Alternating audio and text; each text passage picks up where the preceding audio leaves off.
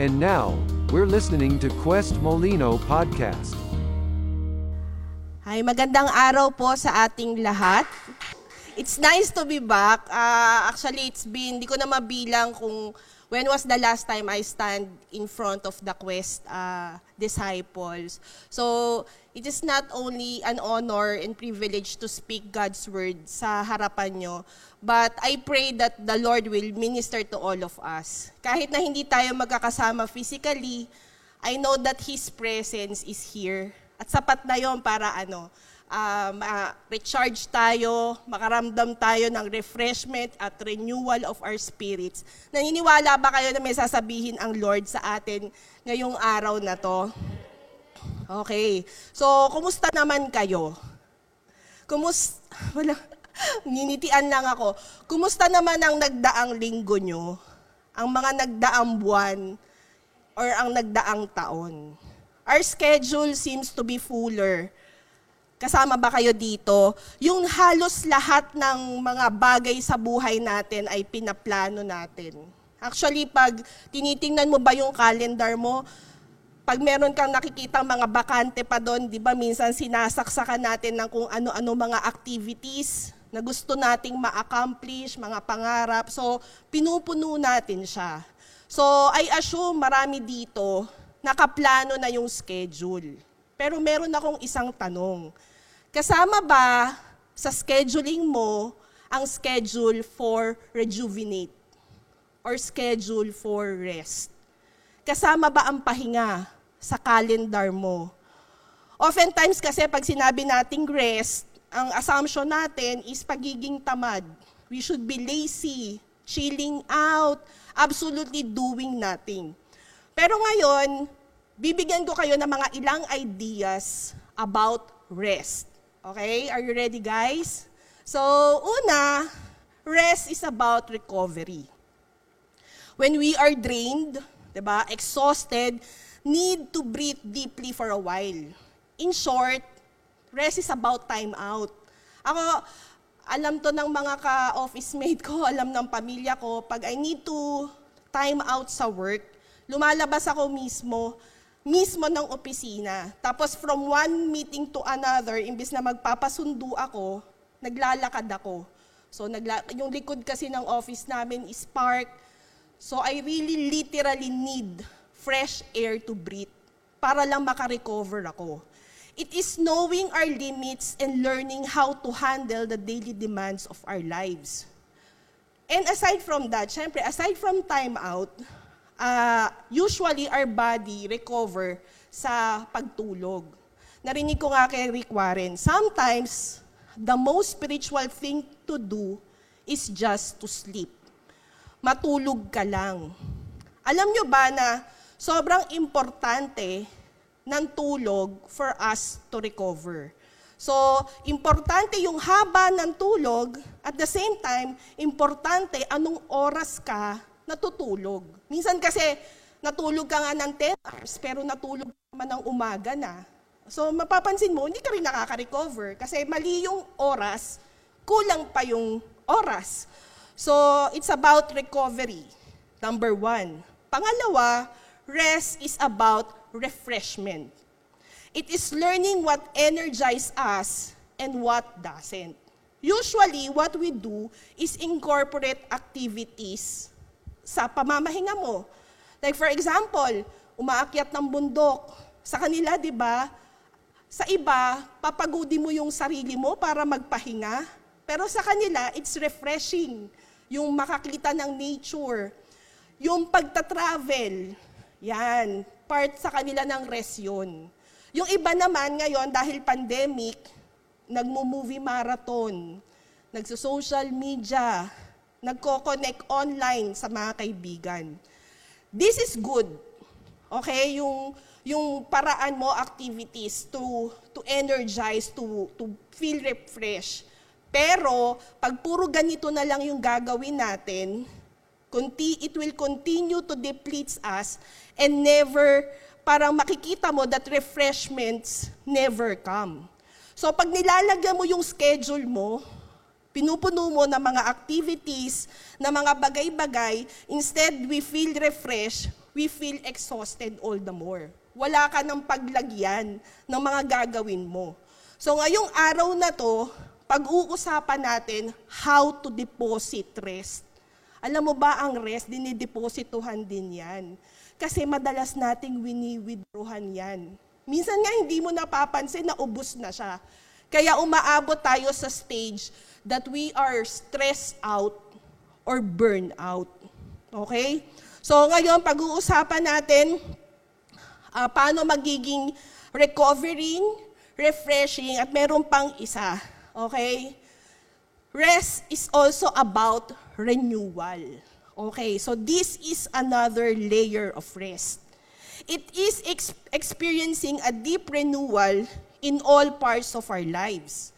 It is spending time with God so that we are spiritually made new. Though we need rest to refresh us. Diba yung rest, pag naka-rest yung physical mo, tapos naka-rest yung mental, emotional, ultimately, alam mo ba na ang kaluluwa ay napapagod din. At ang tanging nakakapagbigay ng rest sa kaluluwa is by spending time with God each day. Sabi nga ni Pastor Dave, one of the mentoring, sabi niya, we can never find rest apart from the Lord. And sa mga pagod, nakaramdam ka ba neto? You just feel tired without no reason. Parang nagising ka na lang, I feel tired, I feel depleted, I feel exhausted. Ang Bible, may invitation pala siya to rest. Okay? So, I pray that this verse will not be a verse na the usual na babasahin natin, but also our declaration of rest and the prayer of our hearts. Sige, basahin natin Matthew 11:28-30. Sabi doon, "Come to me, all you who are weary and burdened, and I will give you rest.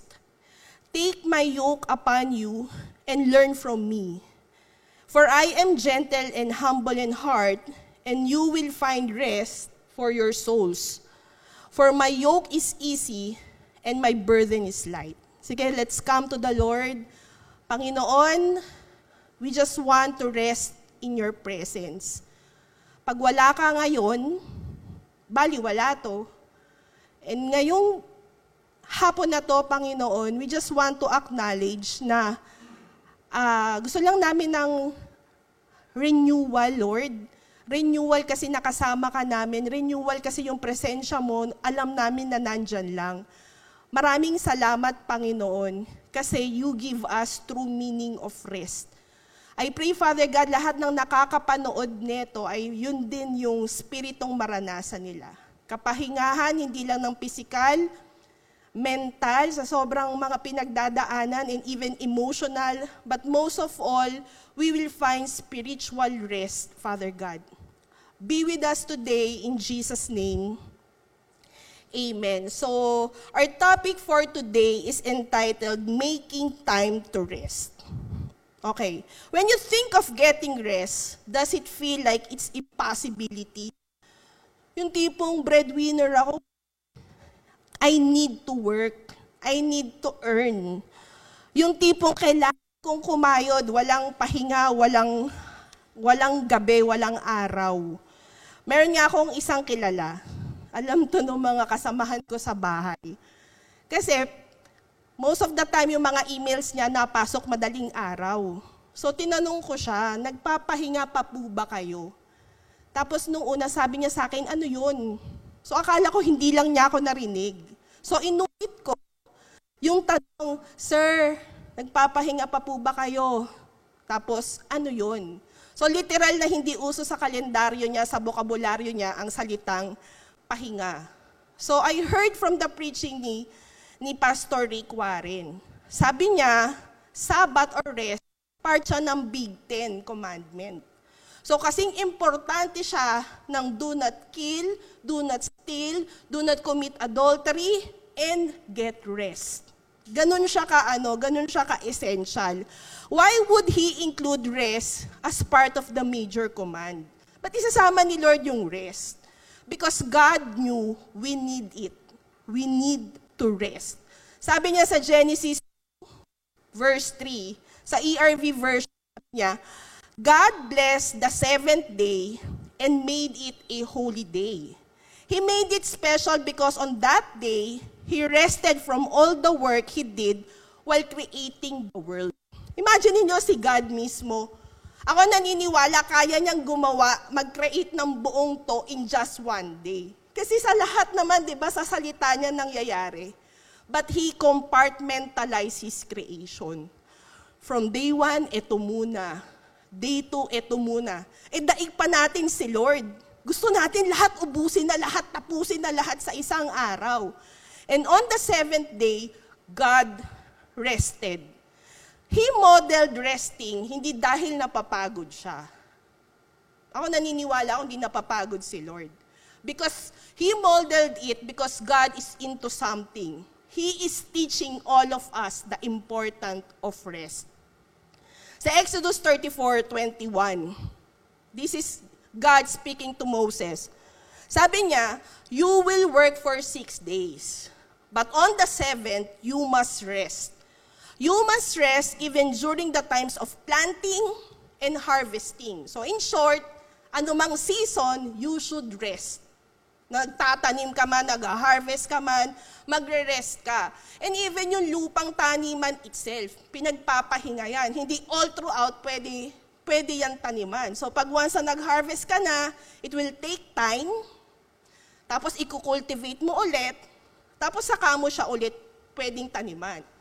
So guys, huwag ka mag-guilty kung nagpapahinga ka because it is biblical to rest. So ang pag-uusapan natin ngayong hapon is how to have a renewing rest. Hindi lang basta rest, pero yung rest na, alam mo yun, I'm ready. Okay? Tomorrow is Monday and I'm ready. I'm energized. I'm refreshed. I'm renewed. So, point number 1 is for you to have a renewing rest, you have to disconnect. Sabihin mo nga sa comment section natin, disconnect. Hindi disconnect ka na hindi ka na manonood. Sabihin mo, disconnect. Okay? Sabi ni Erwin McManus, if you don't take time away from the world, you're going to get pulled down by the world around you. Kung hindi ka marunong umalis dyan sa mundong ginagalawan mo, hahataking ka lang yan hanggang sa malamon ka yan. Kapatid, when I say disconnect, eto, disconnect from distractions. Okay? One definition of rest is to be free from anxiety and disturbance. Okay? Sabi nga ng isang quote, you must learn to divert daily devotion. Daily daw siya. Kasi rest and devotion.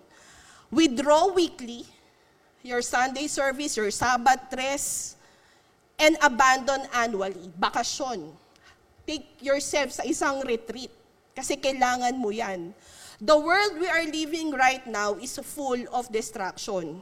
Kaya wag kang magpapadeceive na kailangan. Alam mo yon, there's this thinking ng mundo, kailangan mo to. Kailangan mo to. Pero hindi yun yung sinasabi ng Panginoon. Nasa Kanya, hawak Kanya. Okay? Siya ang kailangan mo. So if you want renewal, you must learn to withdraw. Disconnect. Sabi sa 1 John 2:15-17, don't love this evil world or the things in it. If you love the world, you do not have the love of the Father in you. This is all there is in the world, wanting to please our sinful selves, wanting the sinful things we see, and being too proud of what we have. But none of this comes from the Father. They come from the world. The world is passing away. But all the things that people want in the world are passing away. But whoever does what God wants will live forever. Kung hahabulin mo yung mundo, mauubos ka lang. Kasi hindi worth it ang paghabol sa anumang meron ng mundo. Pero pag hinabol mo si Lord, mabubuhay ka daw. Okay? The world will continue to offer us something that is enticing, pleasurable, good. At eto guys, maraming nadideceive. Minsan at one point in my life, hindi ako magiging plastic, na-deceive din ako ng thinking na ganito. When I have more, I will be happier. When I am more power, yung estado ng buhay, yung posisyon sa opisina, I will feel more and I will be better pag naging ganito ko. And sometimes, akala natin blessing pa. Yun nga sabi ni Pastor Julius, mag-ingat ka. Baka blessing o pain yun. Yung mga bagay na ino-offer ng mundo. So, it's really, really wise na talagang magbabad ka din talaga sa presensya ng Panginoon kasi madi-decipher mo yung mga bagay na pain or blessing. Kapatid, we can easily find something that disturbs or that can cause anxiety. Yung iba, admittedly, enjoyable yan. Masaya, masarap yung feeling na meron ka, na madami ka. But the moment, yung iba enjoyable at the moment, pero feel like refresh, but at the end, mapapansin mo, kakahabol, nagdi-deplete ka na sa true rest. In order to break away from distraction, bibigyan ko kayo ng 2 tip. Okay? First, identify. Ano may nakaka-distract sa'yo? Cellphone ba? Trabaho ba? Okay? Those things, ito yung clue na nakaka-distract sa'yo. Those things that tear away from important things. Yung nawawala ka na sa main thing mo. And merong feeling of urgent. Kailangan mo tong gawin, kailangan mo tong tapusin, and ito pa, ang pinaka-clue nun, fun to indulge with. Alam nyo guys, at one point, na-addict ako sa BTS. Happy pill kasi sa akin siya. Pero napapansin ko, pag sobrang tagal ko nang naku baka may army dito guys. Pag sobrang tagal ko nang nandun, kakapanood nun, parang hindi naman ako nare-refresh na. Okay? So, hindi ko naman sinasabing masama yun. Pero, yung ano lang niya, yung dosage ng pag-leisure time mo. Example, ito nga, family versus work. Alam mo yun, naghahanap buhay ako para sa pamilya ko. Tapos minsan, napansin ko sa bahay, na yung tipong naubos na yung oras ko sa kakatrabaho ko, tapos nakalimutan ko na, ba't nga ba ako nagtatrabaho? Di ba para sa family? So parang na siya, nakalimutan mo na yung reason why you work. You work for them. Pero ang nangyari, yung family ang naging istorbo sa work mo. Similar sa leisure time, di ba? Dahil minsan pagod ka. Alam mo yon, minsan pag yung Friday, nung Friday nga, nung huli, sabi ko, Lord, okay lang mag-BTS. Nagpaalam na ako kay Lord kasi may tendency ako na masobrahan ako sa leisure time. Tapos pinayagan naman ako ni Lord. Lumabas sa devotion ko, yes. Okay? So ako, kumbaga parang, minsan kasi ang iniisip natin, I deserve a break. Nag-work ako ng mahabang oras, napagod ako, I deserve a break. Tapos, alam mo yon, pag lumalapit na yung imbis na kumausap ka ng mga tao na makakadagdag sana sa'yo, sila kasi talaga actually narinig ko to sa isang kaibigan. Minsan, ngayon yung ginagawa ng media sa atin. Dahil we're so impatient, kunwari mag-aantay ka, titingin ka na lang ng media, okay? So, hindi mo napoprocess yung emotions mo. So, imbis na kumausap ka ng iba, kung ano yung ginagawa, gusto natin na very, occupied. So, yun nga, parang yung mga tao na dapat kapupulutan mo, may interaction, na-disregard mo. Because you are very, yung masyado ka nagdi-desire ng rest, okay? So, we choose them. We choose to leisure time or anything. Okay, pangalawa, when you identify kung ano yung nakaka-distract, we should be willing to lay down our agendas so that the most important people in our lives don't feel na sila yung distraction mo. Sila yung storbo sa buhay mo.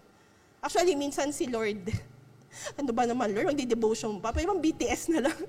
BTS na lang. Pero, alam mo yon, yung parang even our intimate moment with the Lord sometimes suffer. Kasi we are so dedicated sa mga bagay that gives us pleasure. So you must learn to disconnect. Pangalawa, yun nga, brings me sa pangalawang point is, after disconnecting, you have to connect. Okay. Connect. Kasi kailangan nating parang charger, pag na-drain ka, kailangan mong mag-recharge. Okay. Saan? Connect sa salita ng Panginoon. Kasi yun yung mag-fill dapat ng tangke natin. Alam nyo ba that connecting to God gives us rest? Being in His presence gives us rest. Okay? Siya yung talagang best, siya yung power. Literal na power na sasaksakan natin para ma-refill tayo. Basahin ko lang yung Joshua 1:8. Sabi doon, keep this book of the law always on your lips. Meditate on it day and night, so that you may be careful to do everything written in it. Then you will be prosperous and successful. Hindi lang daw basta basa. Meditate. Pagbulay-bulayan, ulit-ulitin sa isip. Paulit-ulit mo siyang, hindi lang sa isip, kundi paulit-ulit mo siyang banggitin.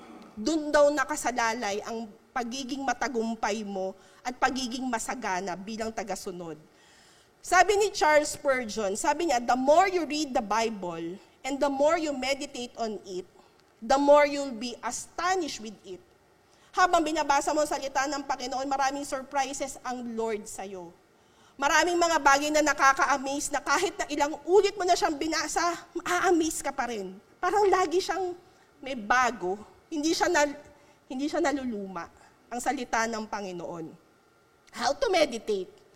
Sabi ni Rick Warren, if you know how to worry, you already know how to meditate on the Word of God. Kasi di ba yung worry is thinking our problems over and over and over again kahit hindi pa siya nangyayari. Whereas ang meditation, papalitan mo yon ng isang passage from the Bible at yun yung pag-iisipan mo over and over and over again.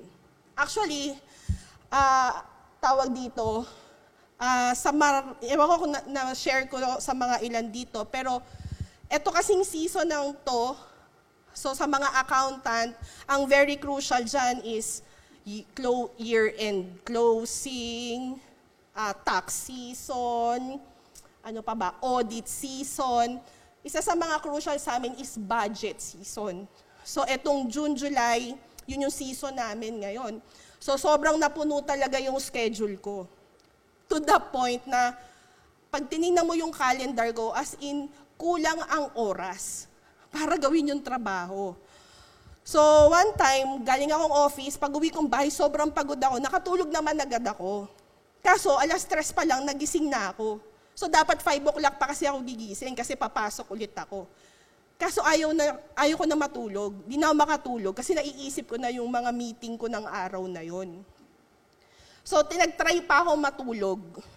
Pero hindi na talaga siya. So, at 4, nag-decide ako mag-devotion. So, nung nag-devotion ako, ang unang na-open ko, yung calendar ko. Tapos nag-worry talaga ulit ako kasi nakita ko na naman siya. Sabi ko, hindi, magdi-devotion nga ako eh. Pang-alis nga ng worry yun eh. So, nung nag-devotion ako, meron akong isang verse na talagang pinanghawakan ko. Tapos inuulit-ulit ko talaga siya. Every time na nag-worry ako, sabi ng isang kapatid sa akin, Nay, kausapin mo yung sitwasyon mo. As in, you talk to your situation right now.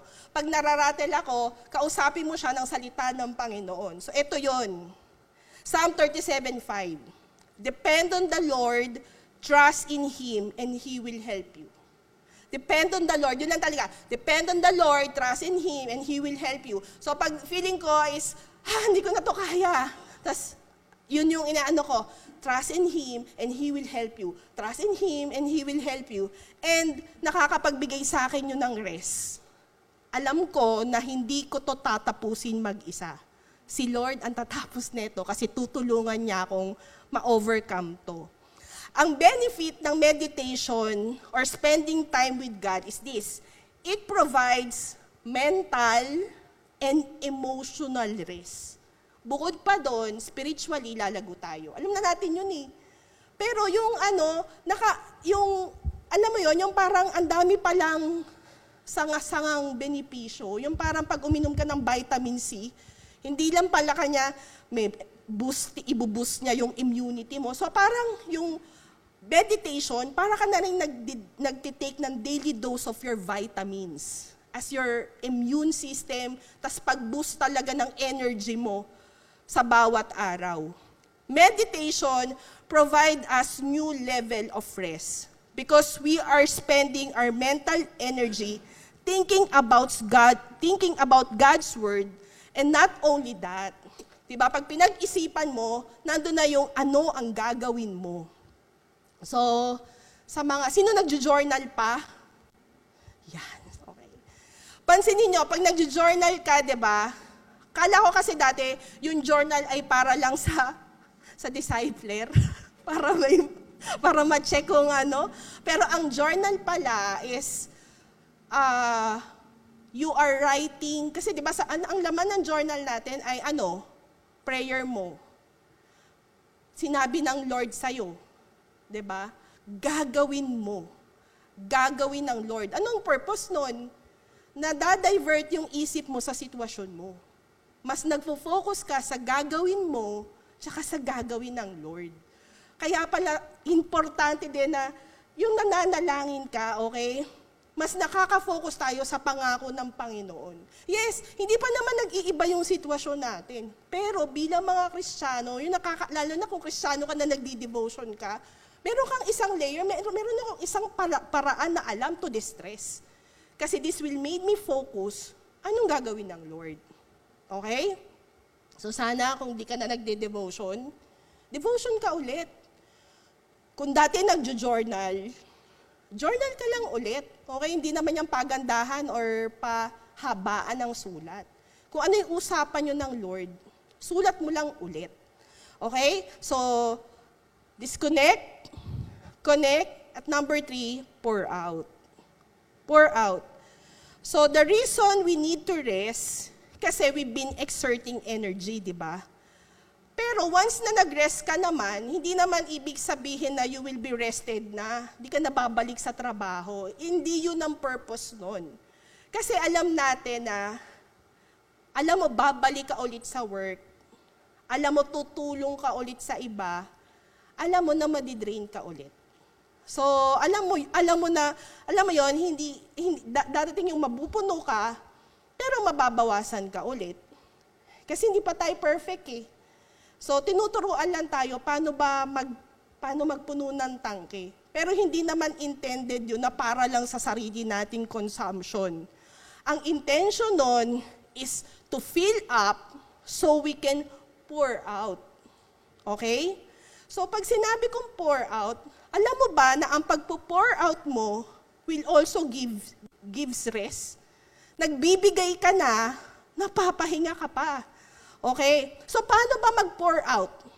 Paano mag-pour out? Sabi sa Ephesians 5:18, ito, don't be drunk with wine, which will ruin your life, but be filled with the Spirit.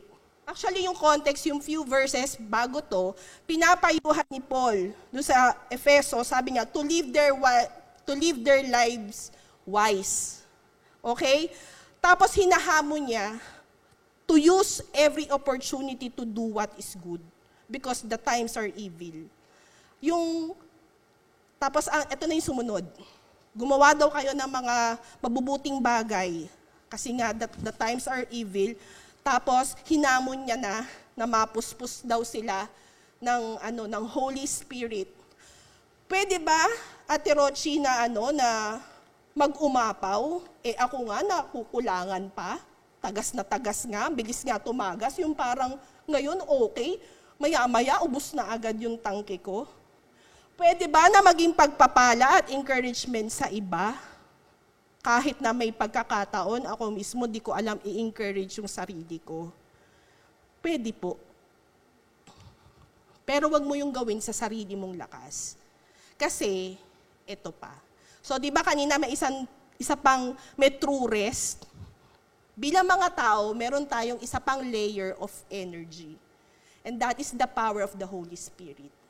Ang mga Kristiyano lang ang meron nun. Okay? The Holy Spirit enabled His children to pour out, to overflow. Alam mo yon, yung parang tayo yung mga Kristiyano talaga yung literal na channels. Yun talaga ang isip ko sa channels. Tayo ay daluyan. Daluyan ng pagpapala ng Diyos. Daluyan ng goodness ng Diyos. Yet, alam mo yun, makukuha mo yun from the Lord through other people na nagpapagamit din sa Kanya. Okay? How? Paano yun magagawa? By being filled with the Holy Spirit. Makaka-overflow ka lang kung puspos ka. You will never overflow ng bitin ka, ng kulang ka pa. So sa passage natin kanina, ang sabi, do not be drunk with wine, instead be filled with the Holy Spirit. Mukha siyang passive. Kasi ang nagpupuspos ay walang iba, kundi ang Diyos, hindi tayo. So anong gagawin ko para mapuspos? Kapatid, pwede mo palang iposisyon ang sarili mo na mapuspos. Kung gusto mong mapuspos, ilagay mo yung sarili mo kung saan pwede kang mapuspos ng banal na spirito. Okay? So, kung gusto mong mapuspos, sabihin mo nga dyan sa comment section, sabihin mo, gusto ko yun. Okay, gusto ko yun. So kasi, bakit ko sinabing gusto ko yun? Kasi kapatid, hinihingi yun. You have to ask for it. Ask for it. So sa Matthew 7, 9 to 11, ito sabi, do any of you have a son? If he asks for bread, would you give him a rock? Or if he asks for fish, would you give him a snake? Of course not. You people are so bad, but you still know how to give good things to your children. So surely your heavenly Father will give good things to those who ask Him. Kung hinihingi mo bang mapuspos ka, ipagkakait ba ng Lord sa'yo yun? Kung alam ng Lord na kailangan mo, withholdan ka ba ng mabubuting regalo ng Panginoon? Mas mabuti naman di hamak si Lord kaysa sa atin. 'Di ba? So, hingin mo, kapatid. Kung tingin mo, kailangan mo na, hingin mo. Actually, pwedeng mayat maya hingin. Pag nararamdaman mo, kailangan mo ng mapuspos. So, I'll be sharing my testimony. Actually, nung time na sinulat ko to, last Saturday ko to sinulat, tong manuscript na to, I am physically depleted. Physically depleted. Pero meron akong inalok na mag-speak sa connection, tas twice akong hindi pwede. So pag meron kasing hindi pwede, pag nare-reject ako, niisip ko, baka may gusto ipasabi ang Lord through me. Kaya ako na-reject sa iba. So in my mind, alam ko may gusto ipasabi ang Lord. Pero physically, I'm not okay. I am not in good condition ng mga panahong yon. So sinimulan ko naman siyang isulat. Pero hindi ko siya matapos-tapos. So the next day, linggo na ng hapon, hinarap ko ulit siya, pero hindi ko pa rin siya matapos. So ang ginawa ko, sinunod ko muna yung mga payo na nilagay ko dito. Natulog ako. Yun nga, minsan, the most spiritual thing you can do is to sleep. So, tulog ako mahaba. Di ba si Elijah, nung na-depress siya, natulog, kumain. So pagising ko, ako'y kumain. After kong mag-dinner, saka ko siya hinarap, tapos nagpuri ako sa Panginoon. Tapos, habang nagpupuri ako sa Panginoon, nagsusulat ako, nananalangin ako. And I feel something in me na nagiging energized. Hindi ko alam kung anong nangyayari, pero I know na lumalakas ako sa loob. So, ganun po yung paraan ng Lord. Minsan, hindi naman umaayos yung mga nakikita mo sa labas. Pero ayun pala, pag nananatili ka sa presensya niya, nagsisimula siyang mag-ayos muna sa loob. Ikaw ang unang inaayos ng Panginoon habang lumalapit ka sa Kanya. So, nawala yung anxiousness ko. Hindi ko alam. Pero ang dami ko pang gagawin. Actually, ngayong week, this coming week, yung last lap ng budget season namin. Ngayong week na to. So, pagdating ulit bukas, jump pack na naman yung, yung schedule ko. Pero napayapa talaga yung kalooban ko. Okay? Naging okay ako. Last week. Naging okay ako. After nun, kung matapos yung manuscript, nag-reconnect ulit ako sa mga disciples. Ilan lang naman sa kanila. Nangamusta ako. Tapos may mga sumagot. Tapos, I prayed for them. Tapos, nung time na pinagpipray ko sila, nagkaroon ako ng feeling of, alam mo yon, yung pakiramdam na, ikaw na nga yung nagbigay ng prayer, pero bakit parang ikaw yung umokay? Hindi ko talaga ma-explain na, sa mundo ng Panginoon, ang pagbibigay ay hindi ka nawawalan. Habang nagbibigay ka at hinahayaan mong gamitin ka ng Panginoon, sinusustain ka niya. Kaya pala, pati yung pouring out is also a rest sa Kanya yun. So the good thing, when we ask the Holy Spirit to fill us up, inaayos ka niya kahit na hindi pa ayos yung sitwasyon mo, inaayos ka na niya. So, yun po, as I end, meron lang po akong nabasa na isang devotional message. And I want to leave this message sa ating lahat. Baka makatulong po sa inyo. Kasi, nakatulong po siya sa akin. I have this feeling kasi na, di ba sa atin, kunwari, naka-perform ka ng 10 ngayon, parang pinipigaan mo yung sarili mo para tomorrow, 11. Kailangan makaproduce ako ng 11 bukas. Kasi naka-10 na ako ngayon . Tapos, meron kang tendency na laging lagpasan yung sarili mong performance. Tapos, to catch yourself, na natatrap ka na sa sarili mo. Kasi, naka-ano lang ako ngayon, 1. Failure yung pakiramdam mo kasi 10 ka kahapon . Pero hindi pala ganun. Sabi nun, what you did with all your heart is just fair enough. Kung ngayong araw na to, isa lang yan, pero yung buong puso mo, nandyan, okay na yun. Okay yun sa akin. Best mo na yun . Best na sa akin yun. Same thing sa Lord. Minsan kasi, di ba, parang we are so, parang tumulaging mag-show off sa Panginoon. Pero ang gusto lang naman ni Lord sa atin is a heart that is submissive to Him kaysa kung ano yung mai-o-offer mo sa Kanya. So sana this will give us peaceful rest sa presensya ng Panginoon. Sige, let's come to the Lord. Let's pray. Panginoon, maraming salamat, Lord God, for the invitation to rest. Pwede kaming lumapit sa iyo, Lord God, at any time, at any situation. We can come to you kung ano kami ngayon. Hindi namin kailangang magpanggap sa iyo. And this is who we are. Kapatid, ngayon, baka nakakaramdam ka na ng pagod. Pagod sa sitwasyon, pagod sa paulit-ulit na mga nangyayari or mga hindi nangyayari. Failure mo, tingin mo, dahil ito yung sinasabi ng mundo, pero hindi naman yun yung sinasabi ng Panginoon sa'yo. Inaanyayahan ka niya na magpahinga ka sa presensya niya. Come to me, all you are weary and heavy laden, and I will give you rest. Take my yoke, it's easy, and my burden is light. Kapatid, come as you are sa Panginoon. Umamin ka lang ulit na, Lord, naubos ako. Lord, napagod ako. Lord, kailangan kita. Kailangan ko yung pagkatagpo mo.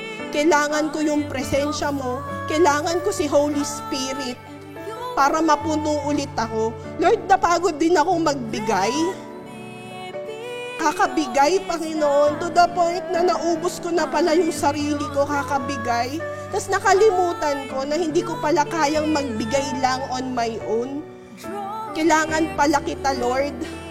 Kasi kailangan ko muna magpapuno sa'yo para makapagbigay ulit ako sa iba. Kapatid, the Lord is inviting us na yung mga salita niya, mayaman yun, magbibigay sa'yo ng kapayapaan. Huwag mong hanapin yung sagot sa Google. Huwag mong hanapin sa YouTube. Hanapin mo sa salita niya mismo. Mismo yung kung ano yung pinagdadaanan mo. Hanapin mo diretso sa kanya yung mga sagot dyan sa mga tanong mo. Kung you are feeling anxious about the future, paano na kami, Lord? Paano na ako, Lord? Paano na sila, Lord? Help us to find answers direct from you, Lord. Kasi nasa iyo yun. I pray yung mga lumamig yung intimacy dito. Yung naging legalism na lang. Yung pagdi-devotion. Kasi nakasanayan na namin. I pray, Father God, balik mo yung passion. Ayaw namin, Lord God, ng ginagawa lang namin kasi obligado kami. Pero gusto namin, Lord, kasi mahal ka namin. We want closeness. We want intimacy once again. Yung mga pinalamig na relasyon namin sa iyo, Panginoon, I pray, mabuhay ulit yun ngayon. Palakasin mo kami, Father God, so we can eventually reach out again. Ayaw namin magbigay, Lord, kasi napipilitan lang kami. Pero gusto namin, Panginoon, kasi punong-puno kami sa iyo. Ayaw namin, Lord, yung nagbibigay kami kasi nakahiyaan na lang. Kasi nandito kami sa posisyon na to, Panginoon. Tapos hiyaan na lang, Panginoon. Ayaw namin yun. Hindi namin mafi-fake, Lord, yung totoong malasakit. We can never fake concern. We can never fake love. Eventually, mahahalata kami ng mundo, Panginoon, kung authentic yun, Lord God. And I pray, Lord, na ang makikita nila is an authentic love because galing sa'yo, Lord. We first encounter you. We first experience your love so that we can eventually pour it out sa iba. Baka may nanonood ngayong araw na to na nangangailangan ka ng authentic love. Napagod ka na sa buhay mo. Napagod ka na sa kakahabol ng standard ng mundo. And you want to experience true rest. Kapatid, may true rest na eternal. And that can be found only kay Jesus. At kung ito yung panalangin ng puso mo, I would like to invite you to follow me in prayer. Sabihin mo, Lord Jesus, I need you. Forgive me, Lord, from all my sins, Lord God. I need you to save me and be my Lord. I surrender my life to you. Be my Lord and Savior from this day on and for the rest of my life. At sa mga Kristiyano na matagal nang may relasyon sa Panginoon, I pray that you will view your relationship with God simula ulit sa araw na to as an exciting journey. There is one faithful Father na kaagapay ka every step of the way. Maraming salamat, Panginoon, Lord God. Kasi ikaw mismo yung nagsabi sa amin to time out, Lord. Ikaw yung ikaw yung nag-model, ikaw yung nagbigay sa amin ng utos. Kasi we have a tendency na iratsyada na lang, Panginoon, Lord God. Without noticing, Father God, na pwede pala kaming maubusan. Maraming salamat, Lord, kasi kasama yung pahinga namin sa plano mo. It's a blessing, it's a promise. It's not our destination, Panginoon, na magpahinga pagtapos na lahat, Father God. We can rest in your promises. We can rest, Lord, because we have a hope in you, a living hope in you. We ask this in your mighty name. Amen.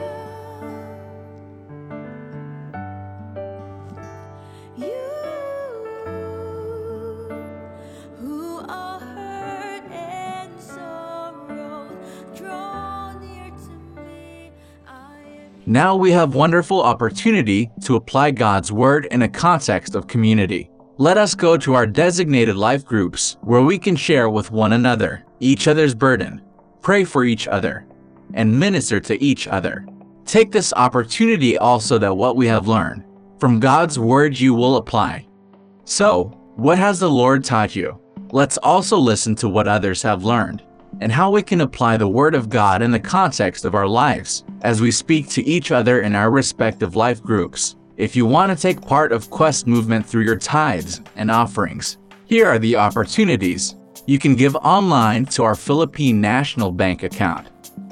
The account name is Queens Row Gospel Church Inc. The savings account number is 2436-7000-1692. That's 2436-7000-1692.